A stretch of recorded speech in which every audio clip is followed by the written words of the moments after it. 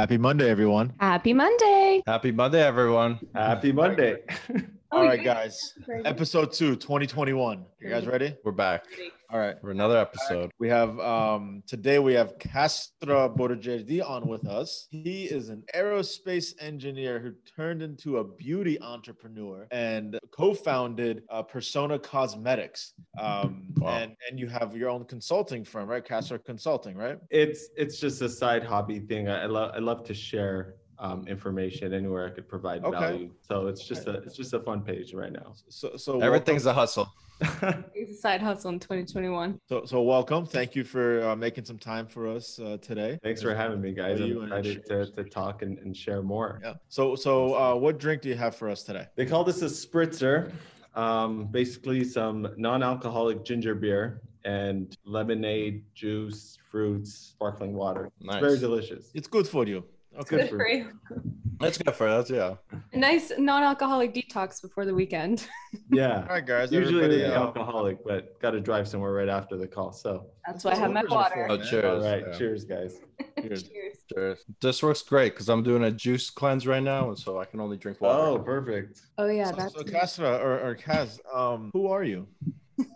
Tell us about yourself. So, In 2 sentences or less. No, I'm kidding. Go for it. I mean, I'm a former aerospace engineer that always had a passion for marketing and entrepreneurship. Met my wife and started a beauty brand called Persona Cosmetics. Shortest intro, probably, but that kind of gets the point I across. think that's what it is. Yeah. So So we'll Summed it up perfect. deep into it. So I guess I'll start. I'm gonna dig deep into it. So where did you grow up? What was your life like growing up? Kind of get into that Yeah. stuff too, because we always see the entrepreneurs, but we don't see their stories like behind Starting point. how they started and their life growing up and everything. So maybe go into that a little. Yeah, no, I'm Persian, Iranian, born in Iran.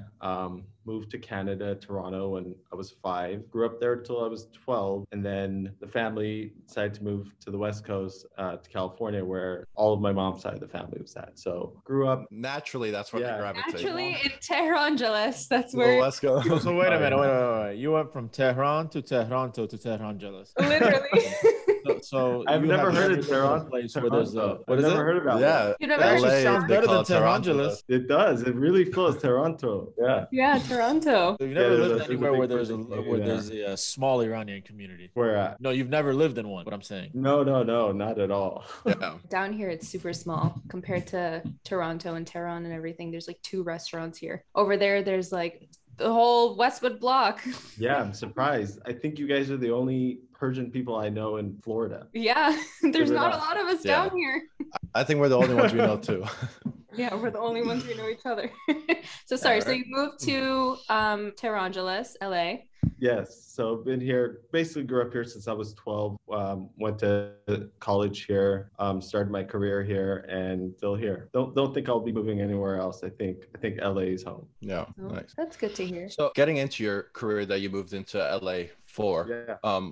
I want to focus on your aerospace journey and path. So can you remember back to what sparked your initial joy or, want or need to get into aerospace engineering? I mean, as you guys know, growing up in a Persian family, either you're a Go ahead, doctor, engineer, lawyer, and luckily for me, everyone surrounding me was basically an engineer. My dad, my sister, being the closest to me, and always having a passion for like cars and airplanes and that sort of stuff. Being a boy, and naturally, I don't know if it's naturally to be honest, but being good at math and science, and when you're a young age, you kind of say something. You're like, hey, I want to be an engineer. I want to design that thing, and like it Yeah, sticks dream big. in your head. For You sure. dream about it, and then you actually end up doing it, and you go to school for it, and you like invest a lot of time and money and all that. And next thing you know, you're, I guess, 20 something, and this is like your career, and this is what you're supposed to do for the rest of your life. And that's not always like the right approach, but that's how it was. And I had a lot of influence and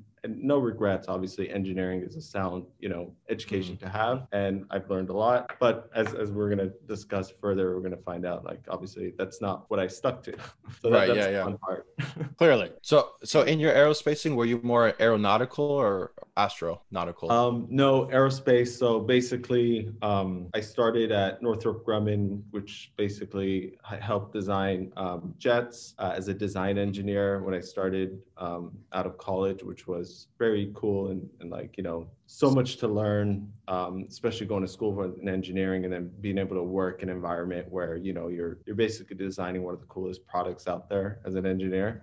So started as a design engineer at Northrop Grumman, working on jets, moved over into unmanned air systems, which is basically drones. And then finally moving over into the commercial space, which was working on jet engines, which is on planes that we fly on. And then when I was working on jet engines, I was working on more of the manufacturing and test side of things. But that was a 10-year career. From 2005 to 2015 is when I did the whole aerospace engineering. And what? 10 years is a long time. Yeah. 10 years is a long time. It kind of blew by fast. The first 6 years was a lot of growth, learning. You know what they teach you in school is nothing from what you learn when you're like actually at work on the job. Right. Yeah. Experience is a totally different thing. Yeah.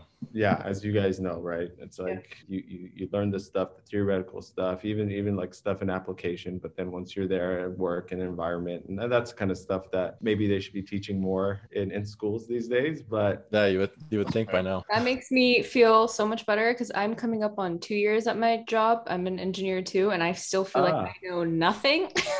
So hearing you say the first 6 years was like that makes me feel so much better. And what type of engineering are you doing? I'm electrical, so it's kind of similar, but like it's still that like type of imposter syndrome where you're like, I feel like I know nothing, but I know things at the same time, and you try to apply what you learned in school.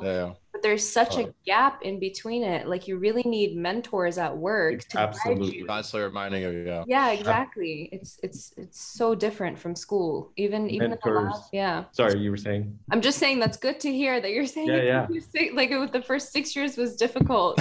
Anyone else that feels like they're struggling and telling me what their job, there's hope. Like you said it right there, mentors. And I was lucky enough, they hired a bunch of college graduates. It was a bunch of college graduates with no experience. And then there was a bunch of people that were really old, but cool and they worked on cool stuff. And there was no real competition. So they were like really taking us under their wings and teaching us. And you know, they were like set off to go into retirement. And actually had to stick around a little longer because, you know, the financial crisis happened and everything. And everyone's 401k went to, but anyhow, they ended up staying a little bit longer. We benefited. We could do that for another episode. That's but yeah, mentors it's so key, especially when you start out of college and you're learning, and it's like for sure you think you know, but you don't. But the only caveat with mentors is that you're kind of wet behind the ears, so you don't know what a good mentor is versus toxic mentor. That's what I was you know, and I ran into, you know, toxic mentors in my career path where in hindsight, I'm like, damn, I should never have learned any of that because that was the wrong way. I learned all the wrong things. I see. So you have to be careful when you need a mentor to find a mentor.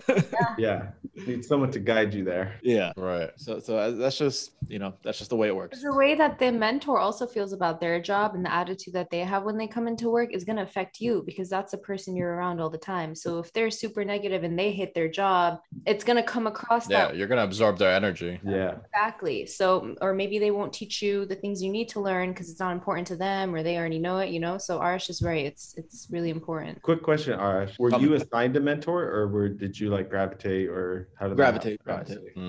I kind of made my own career path. I didn't like, you know where I worked, at some point there was like mentorship programs where you're assigned a mentor. But even looking at that, I didn't get into that program. I didn't even apply for that program. I just didn't want it. But when I looked at, again, looking at it in hindsight, even the mentors that were in that project weren't any good. You know, you might have saved yourself because I'm looking at these people. You know, there was one thing that the VP of Florida had said to us is that you need to be with climbers, if that makes sense, like career climbers, not people who just stay at the plateau or stay at the first stop. Right. Like lateral movers. Where I worked is that a lot of people got to a certain point and just stopped. Okay. And that certain point stopping, you know, maybe for them it was fine because, you know, who's going to argue when you're in your mid 30s or in your late 20s, you got married, and now you're making 85 grand a year, working 40 hours a week, and your wife is making like, 50, 60 or 80 grand a year. Okay, you're bringing in 150, $160,000. Okay, I'm going to stop right here and make my life easy. Yeah. Okay, so you ran into a lot of people there where all they knew how to do was get to that point, right, and couldn't progress further. And I'm talking about AT&T here. So this is sales, right? This is sales. This is again, AT&T. Obviously, we know it's a massive corporation. There's so many ways you can move there. And being there for so long, I just realized that there's no growth here. And then I changed careers completely. Still in sales, but just a different thing altogether. But now being, my entire career has been sales. I don't want to work for anybody anymore. So I'm working on transition plans to, just work for myself. For sure. But I feel like the foundation of when I started in these companies, especially at AT&T, when I worked for a private company that sold AT&T initially, there was some bad mentors. Okay, and then when I got into AT&T, I got hooked up with another bad mentor, and I was the only one that figured it out because everybody else didn't see the behind the scenes. I saw behind the curtain, and I'm like, whoa. What's going on? This guy is. I feel like in a sales environment where the objectives are very, it's different than maybe engineering. It's very absolutely different. You have I'm going to make an assumption here with anything that's not sales, whether it's engineering or whatever it is. You have a project or you're developing something. You need to get to X. It's a goal. Right. Yeah. And you have a certain time frame to get it, and you have these resources. With us, it's always you're as good as your last sale. You're as good as your last month of sales. It's everything trying to one up your next person, Yeah. Even though you're very self-working against so much job stress that, people do funny things to make sure their sales look good. Wow. Of course. Okay. So that's the politics of the corporate environment too, right? That's what we don't want. Exactly. You don't want that at all, ever. But it's good reward hard work. That's it. Good that there's both sides of mentors, and I'm sure even with your experience, it's taught you a lot. Yeah, it has, because it's affected me, and luckily I was able to bounce back from it. But if I ever were to be a mentee to somebody, I would just tell them about my experiences and what to look for, what not to look for. I mean, you just got to figure out for yourself what you want out of your career. Good or bad, it's still experience, and you build from that. So absolutely. So Kasra, after now 10 years of being in aerospace engineering, you're getting to this mindset that maybe that's not for you anymore, and you want to branch out and you want to become this entrepreneur, right? So what was that initial thought process? Like what made you go, okay, I'm going to quit and I'm going to take this big risk and start this company with my wife that you're not as educated on maybe as she is. So, she's maybe you might be, I don't know, but maybe in the initial stages, maybe not altogether. Yeah. But so what was that initial jump to get into the, your realm now? That's a great question. And there's a little backstory behind that. It was in a hard jump. The last probably 3 to 4 years in engineering, I was always working on side projects, building different type of companies that eventually didn't turn to anything successful, but there was always some type of traction that was made. And I was like, I was learning, I was figuring it out. And it was in the marketing world and in the digital environment. Met my wife and we dated, and we for 2 years. During that time, she was starting in the influencer world, which is basically creating a personal digital media company is what I would call it. So I naturally, was excited for that. And I was helping out with kind of helping her build that path. So it kind of meshed together. And then it got to a point where, I was done with engineering. I knew there was more that I could do, especially with a lot of the side projects that I worked on and stuff that we were building with a few friends and coworkers and so forth on the side, late nights, weekends, and all that stuff. Ultimately didn't pursue it fully because I didn't want to leave the stable job. And I think I kind of gave up on a few of those projects because it was like, okay, 30 now, am I really going to pursue this thing and kind of maybe move back home, be quiet for like 3-4 years and try to build this thing up. So, but ultimately didn't pursue that path. met my wife, helped her with that, and where I brought a lot of value on the digital and marketing side. Because as you guys know, like building like even the blogging business and influencer digital media businesses, it's you really can't do it as a one-man team. Yeah, so that was like real life experience right there, and it was really exciting. You know, it was like 2015. It's when things started developing, the digital world, the blogging, the YouTube, you know, Instagram, Facebook, everything. Social media was blowing up, right? Everything was building, and we were like, you know, she was the content creator and she was like the expert in the space, and I was the one trying to like see how we could like build on it, you know, have the strategies, look at the analytics, see, you know, where we need to, you know, push here, like double down there. So all of that experience came together, and it got to a point where, you know, also additional being in the engineering and manufacturing and just kind of being a self-starter and having that entrepreneurial mindset and doing stuff on the side. My wife, she wanted to create products. You know, she didn't see like her content and the influencer side of the business being something that she wanted to forever do. And I was always passionate about creating, you know, business, whatever it would be, but merging marketing into it and then having the manufacturing and understanding and know-how of, you know, dealing with vendors, what it takes to test products, what it takes to bring them launch products. So it got to a point where like, hey, do we want to do this? And it wasn't this big old plan. It was more like, hey, listen, we got an idea for this one product. How could we get this done? And if we can be successful in creating this one product and selling it, putting it on the market, we'll think of the next steps down the road, which is what we ultimately did. And looking back at it, that's why if I show you guys the first product, it looks completely different in a different place. I was gonna say, is the company now what it was when it started, or was it completely different name? So the soul and everything is the same, but like the first product, you know, the visual branding was completely different than where we are now. We weren't thinking, you know, product roadmap down the road, branding, hire a full-on agency that plans out your next like 2 years launches with everything. You know, it was more, how do we get this product out? Could we even find any success with this one product? And luckily for us, we did, and we had to start figuring it out quick. And was the first product the identity palette, or was correct? And you guys did rebrand it last year. Okay, that makes sense. Because I was wondering why you guys rebranded it. Yeah, it was completely off brand from, you know, where our brand direction evolved into.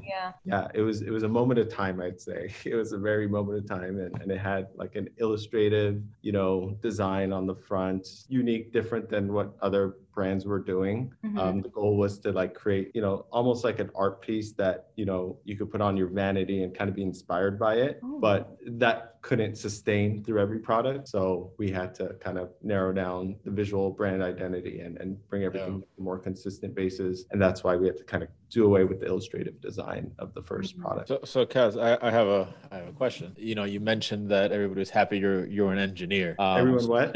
Everyone in your family was happy that you went the engineering route. You chose one of the 3 pre-approved career routes as an Iranian.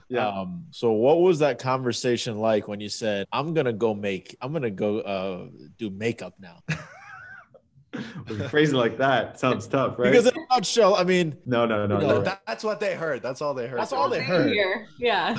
Luckily for me, I was 32. I had 10 years of, you know, I did the engineering, and they knew my parents are, you know, they trust my instincts and decisions, especially as a 32-year-old, you know, and working 10 years, and they know if like what decisions I was making at the time would be right for me. So it was pretty simple. I mean, they understood, like, you know, I had the entrepreneur mindset and I had the aptitude to kind of pursue it. So as far as you want to walk me through this here. Yeah.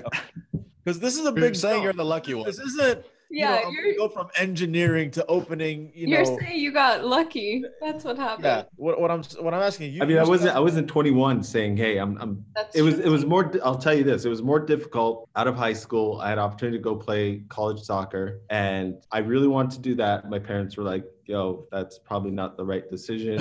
You know, on the side, you played on the weekends.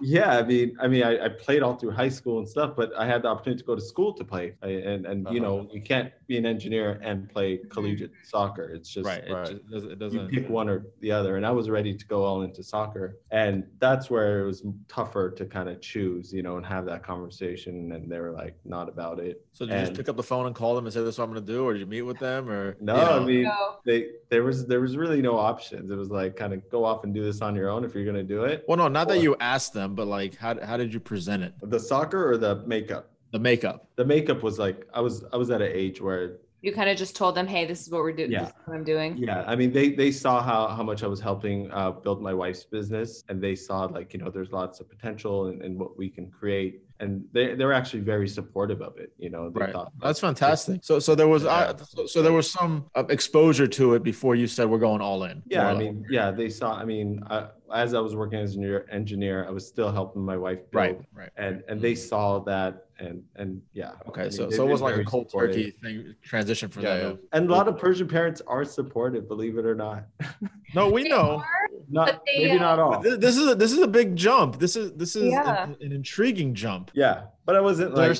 I mean, it's the business world. The product could be socks or makeup or cables. Still, it doesn't matter what you're selling, right? You're selling something. So do you find yourself using everything you learned in your past, using anything from your past career in this line of work? I know you said something about marketing and different things like that, but as far as like aerospace engineer, are you applying anything you learned from there into this? Yeah, I mean, working with manufacturers, having an engineering background, and as probably Arby knows, working in the engineering field, you got to work with a lot of vendors, a lot of US companies. All they are integrators. They work with various sourcing vendors and you work with them on specification requirements on, hey, I want this thing built, and they build this piece of the plane, and then you go and you fit it onto the airplane basically, and you can assemble it. That's what they do. So having that background, applying it to, the makeup world and manufacturing makeup, it was very much well aligned. It's like, hey, listen, I get the requirements from Sona, my wife. She wants a product that does X, Y, and Z. Those are the specifications. And then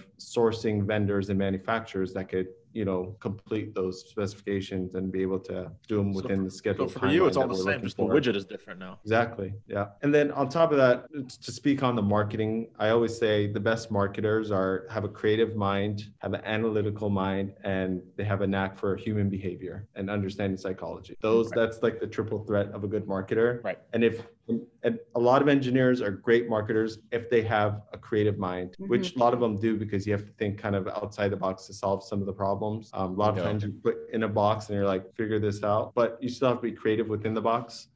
So I think that played a lot of role into, my marketing experience. It's like, hey, I have a creative mind. I mean, the analytics kind of made sense. And then I have just an interest for human behavior and how things like psychologically makes, why is it that this person picked this up versus that, or went this way. And that stuff just interests me. I mean, if you can pick their mind, you can sell it to them easier. Absolutely, yeah. So do you ever foresee yourself, I know you guys are running a successful shop right now, but do you ever foresee going back into engineering at all? Or for right now, this is the focus and, Yeah, I think engineering has been my past and previous chapters. And I think I don't regret. I mean, I learned so much, I apply like what I learned in the corporate environment and what we want to build a company that's not like that as much as possible. It helped with the structure of building a business and how to set things up, processes wise, it helps. But going back to engineering, I don't know. It's been a while. I mean, it's been 5-6 years now. So I forgot everything. None of the time, I forgot some things. Good at it. Need a refresher. So it's safe to say it is not like riding a bike. No. I'll probably get fired. Yeah. I mean, I went out for 2 weeks and I came back. I was like, I don't know how to do my job. Can someone come teach me this again? Yeah. That's why you write it down. I'm gonna get more into the makeup side of things now. I love the makeup side of things. Persona stuff. So you kind of touched on this a little, but what was it like at the beginning, like having to actually learn about makeup products? Because when you work with the vendors and manufacturers, like the ingredients that go in the products and sampling them and testing them out, like how involved are you in that? How is that like learning all of that from scratch? Because you guys built this from scratch. Yeah, I mean, it was a lot of listening. It was a lot of listening, hearing things. What are they talking about? Researching, finding out. Luckily, the digital media side of the business was in makeup as well. So I was exposed to a lot of that. So I was always curious. My curiosity always led me to a lot of questions being asked and just, my wife being a great teacher. Hey, like you might sound stupid right now, but listen to me. This is what this is for. This is what that is. And, you know, just being around it over, you know, over some time. And it took us like 2 years to launch the products. And in those 2 years, working in the makeup, digital media side and, you know, marketing it, you kind of have to learn. So, but as far as like at the end of the day, I'm not the one physically using the products. I was gonna say, do you ever test them on yourself? I tested on my arms and so forth, and you know, just I have to know how things feel just to be able to speak the language, you know, sometimes. The texture, Yeah, right? Yeah, exactly. But as far as I'm not the end user, so that's one piece that's always like, you know, which kind of sucks for me, but I always have to rely on others, you know, and but it also, it's kind of like, you know, you're missing a sense. So I'm really relying and I'm asking more questions and trying to like, it's not, so I don't know if that makes sense. It's like a weird position to be in because you're putting in all this work and you're marketing for it, but you're not actually. You can't even enjoy it. Exactly. Yeah. You can't even tell what it's like to enjoy the product that you're working. Although we are going to launch, we just launched lip balms. I don't know if I could say this, but that's okay. We're going to launch a non-colored version of the lip balm that I could use too. So what cool. version of the lip? We launched those e-balms, which is a tinted lip balm, just our last month. So we're going to do a non-color. Oh, cool. Yeah. Okay, so it could be, men could use it too. Not that guys don't wear makeup, but yeah. Maybe can you walk us through what a day in the life of you and your job looks like? What responsibilities entail? Because that's very interesting to hear. Yeah, I mean, we're a startup. There's 7 employees, so it requires everyone to wear multiple hats. And then myself and Sona, the founders, requires us to even, you know, on top of wearing multiple hats, we have to, you know, make sure everyone is like good, you know, making sure they're performing at their best. If there's anything weird happening in the office, kind of being like, you know, coaches and mentors and being there for them. And now you're being the good mentors. Yeah. Right. Yeah, exactly. But other than that, I mean, it's like, so much. I mean, you're doing legal, you're doing accounting, you're doing product development, you're doing marketing, you're interviewing, trying to grow, you know, hire the right folks. That's been the hardest part of building the team.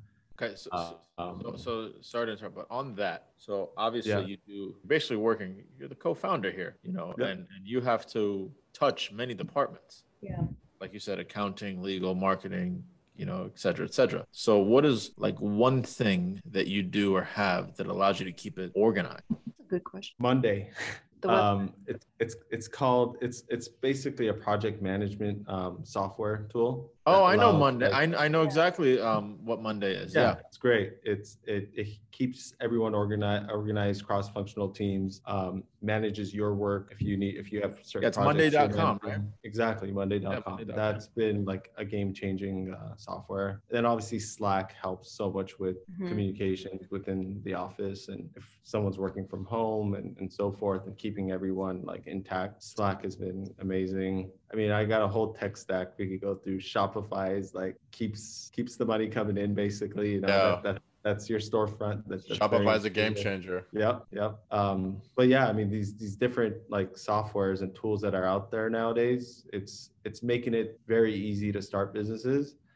But also in today's environment, it's never been so expensive to scale a business and build brand, because there's so many people in the space, right? It's easy to get there, but when you get there, there's a lot of people. So it's kind of like a give or take. Like it's easy to get in. Wanted to be a great basketball player, right? You made it to the NBA. Now what's going to make you great? Yeah.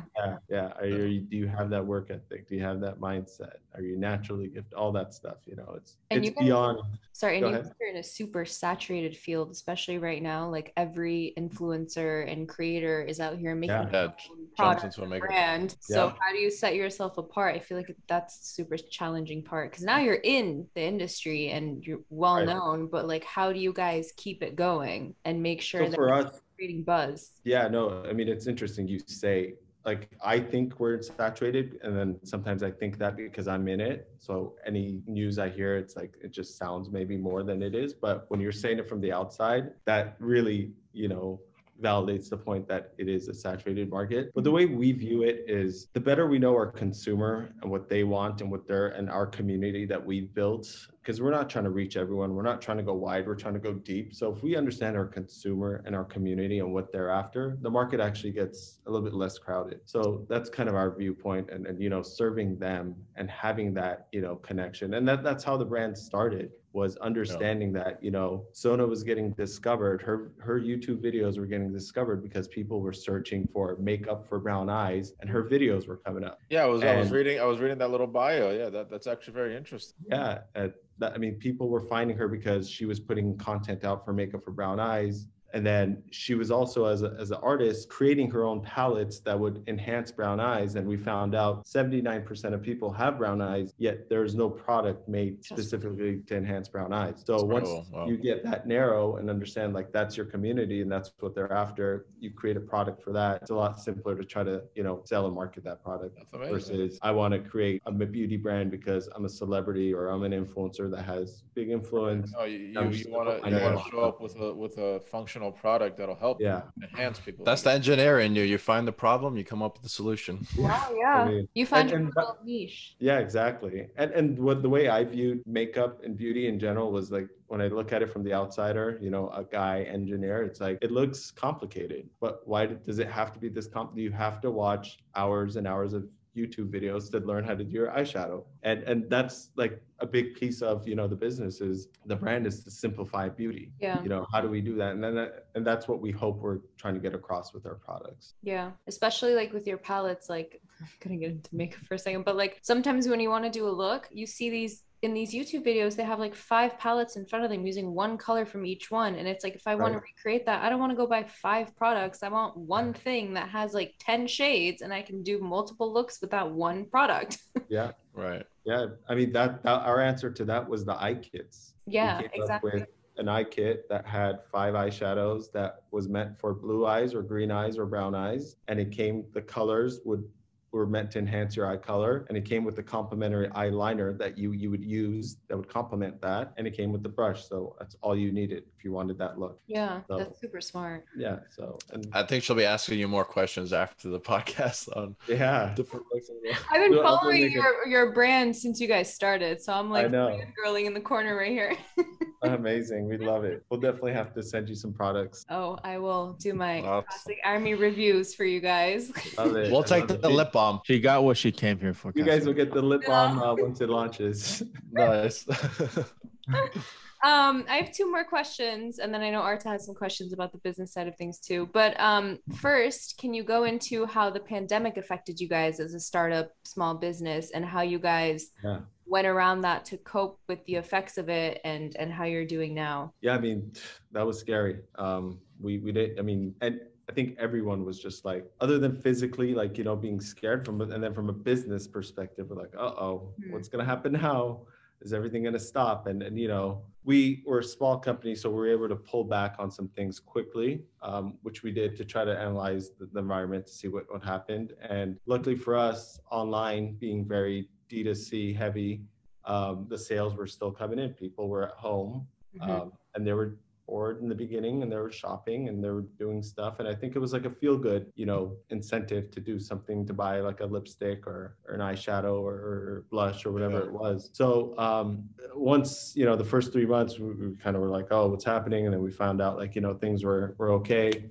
Our biggest retailer, which is Ulta, they completely just shut everything off. They stopped orders. They stopped paying us, which sucked because, their business is heavily reliant on brick and mortar. And we had a couple products in brick and mortar, but we were heavily on their .com, but they just completely stopped everything. They stopped ordering. Maybe they overreacted, and it's a bigger play for them than us, right? So I understand that, but they completely stopped. So that sucked. But luckily we're very our own D2C focused, and that didn't impact. And then once things we started, everyone like the fear kind of settled down and you're understanding what it is and how you're living in this new normal and life, we made adjustments, obviously our marketing and the way we speak and connect with our consumers and being there for them and understanding, we're all in this together. How could we help our community get through this and create different type of content that's feel good, that makes them feel better. It's not just like,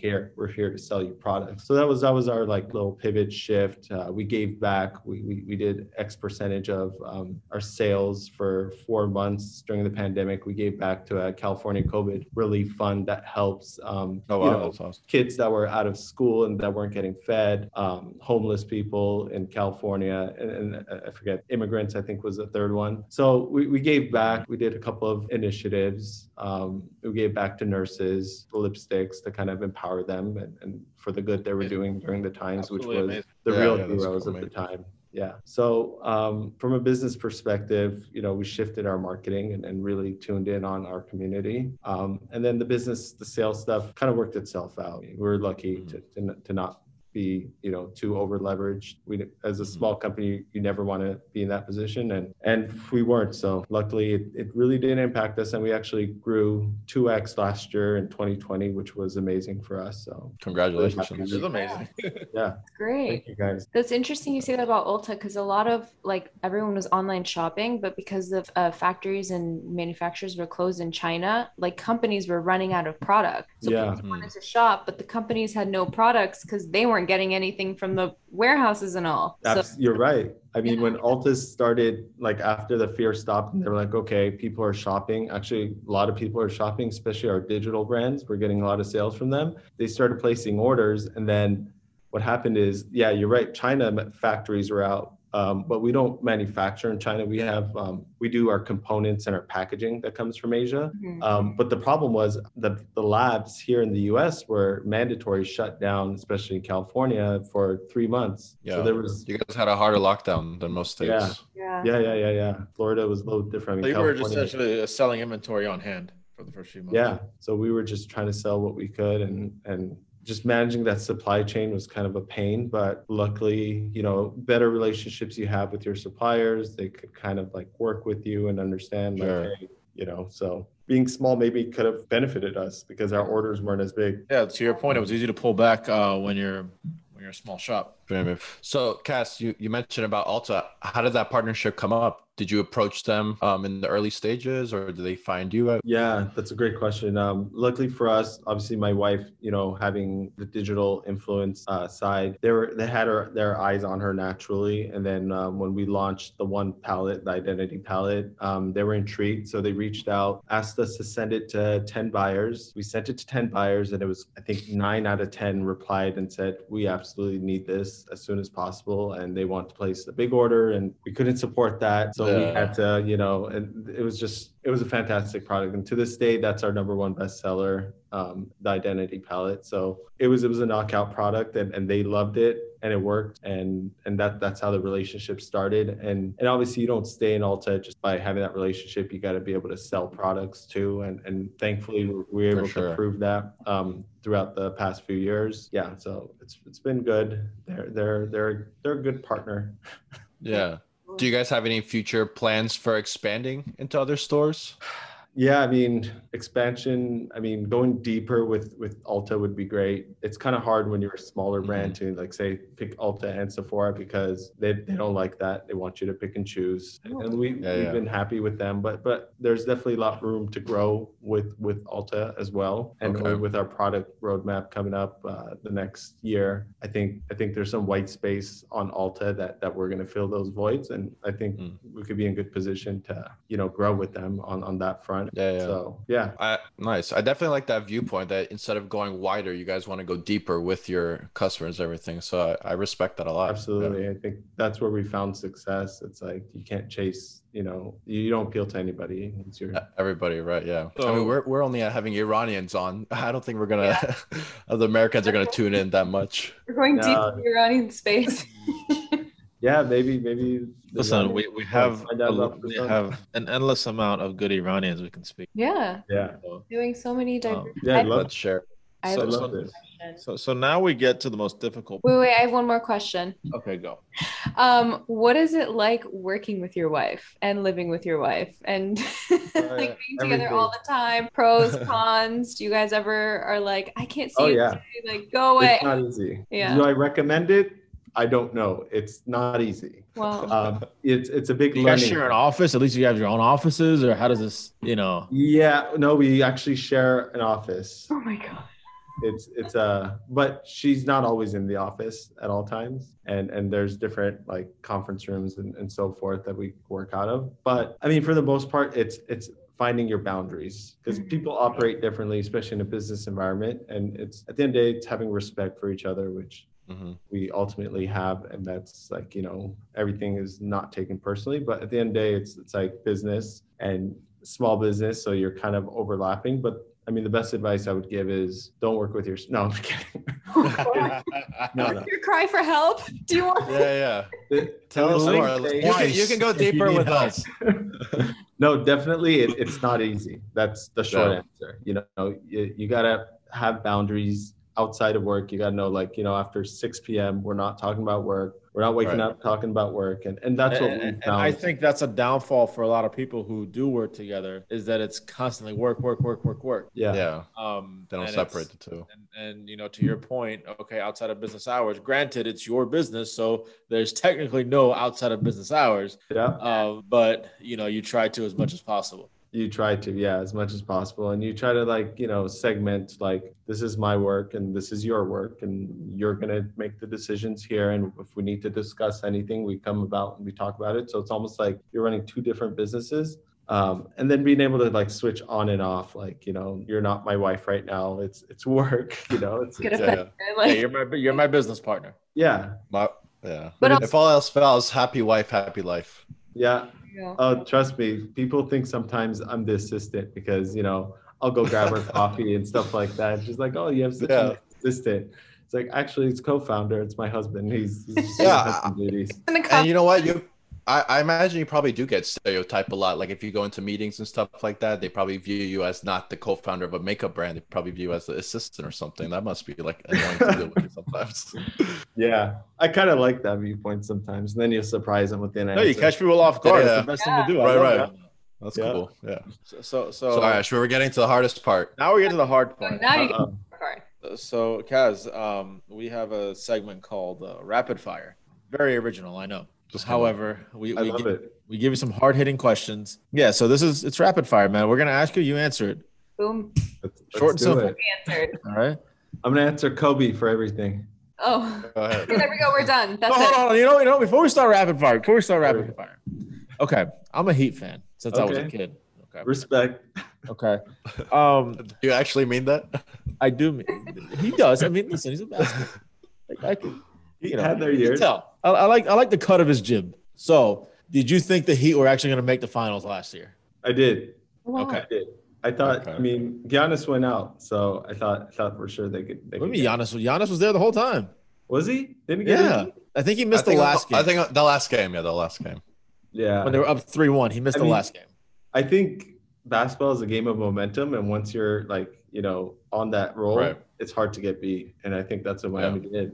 Now, I had an argument with some friends, and the Lakers were the favorite from the beginning of the season. We know that. I looked at it as if the Heat did not get injured as they did in the finals, it would have at least gone to 7 games. Yeah. Okay. Yeah. But then it's LeBron James in a game 7. What are you going to do? Yeah. It's tough. It was a good matchup. Too bad there was some injuries. Yeah. But let's see. I mean, this year's another shot. I think Miami's got another shot at it, right?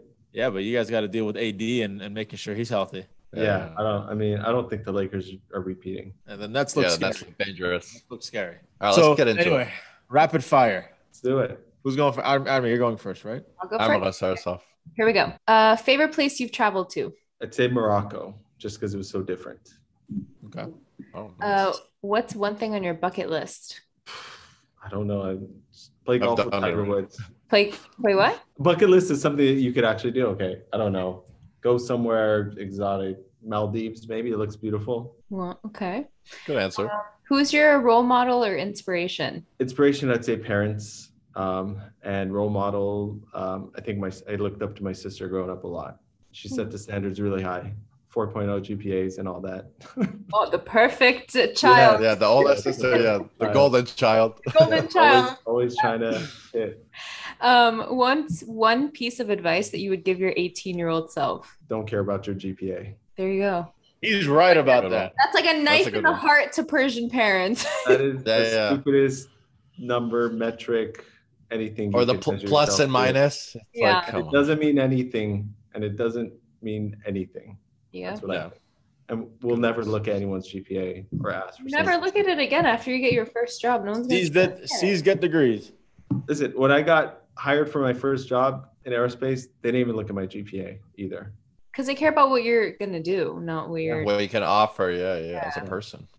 Who is one person that you would like to have lunch with, dead or alive? Kobe. Fair. Naturally.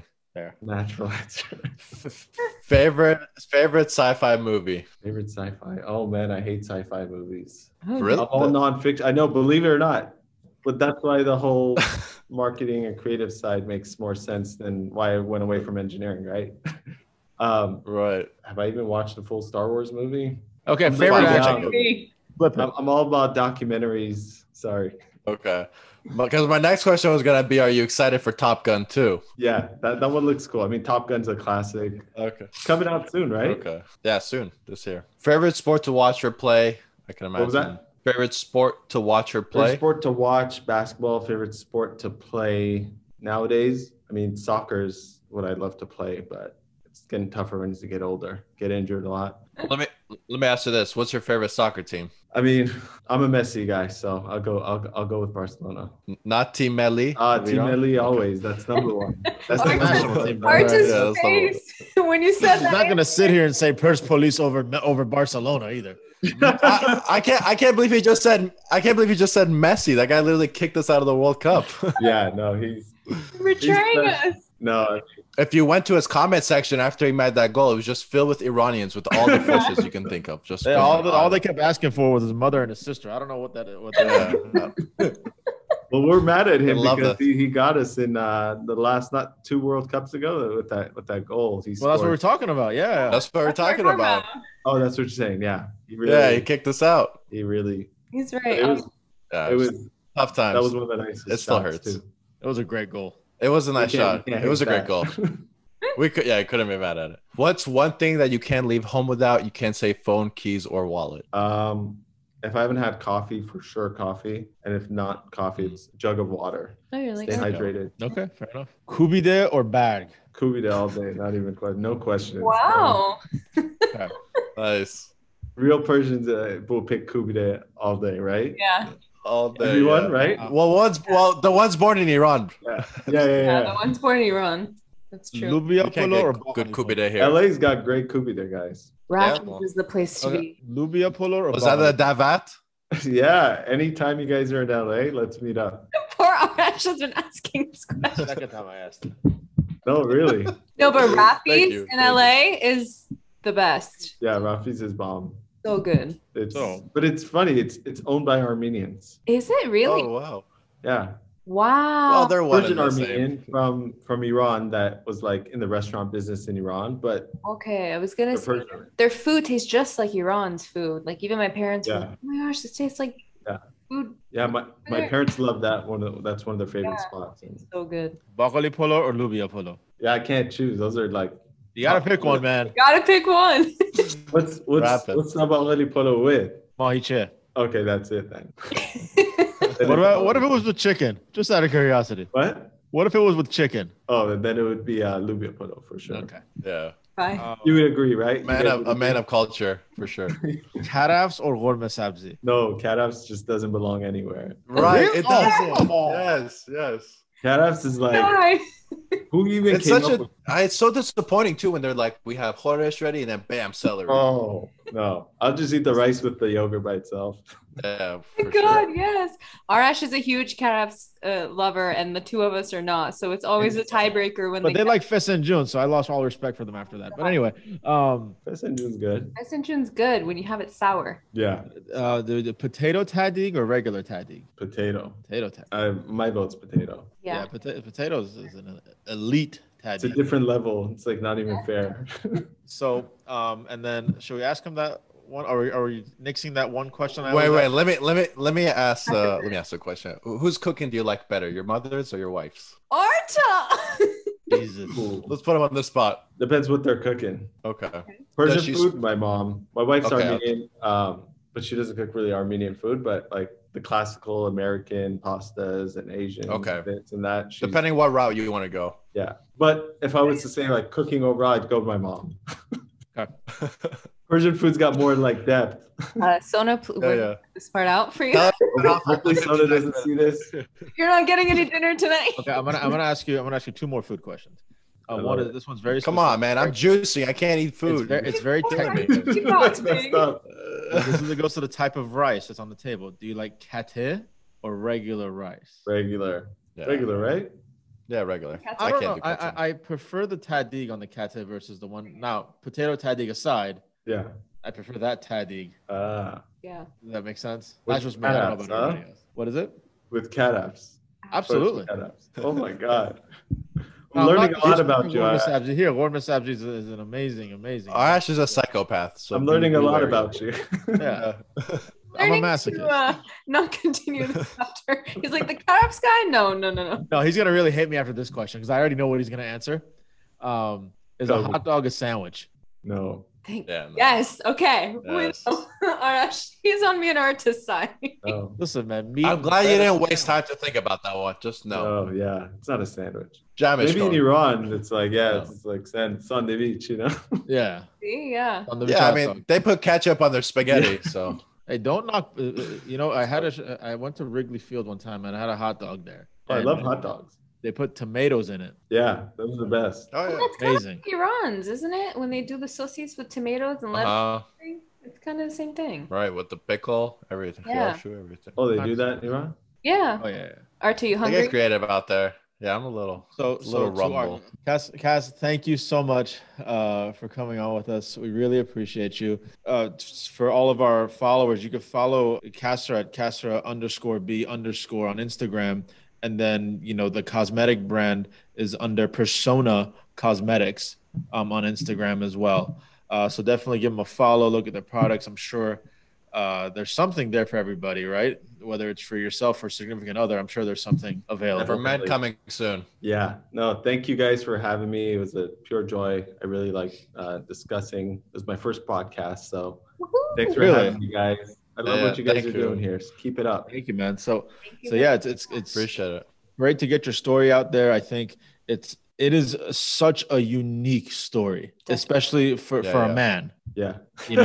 Let's be realistic about it. Yeah. It truly is a unique story. Believe it or not, there's lots of men in the beauty space. I know. I'm not saying that. I'm saying the transition you made from Aerospace. Yeah. It's very unique. It should be like a title of a book almost, right? Right. There's your next project. Yeah, maybe. All right, guys. Thank you so much for joining. We appreciate you. All right. Have a great week, everybody. Thank you. It was a pleasure. Thank you. Thank you, Kasra. Have a great week, guys.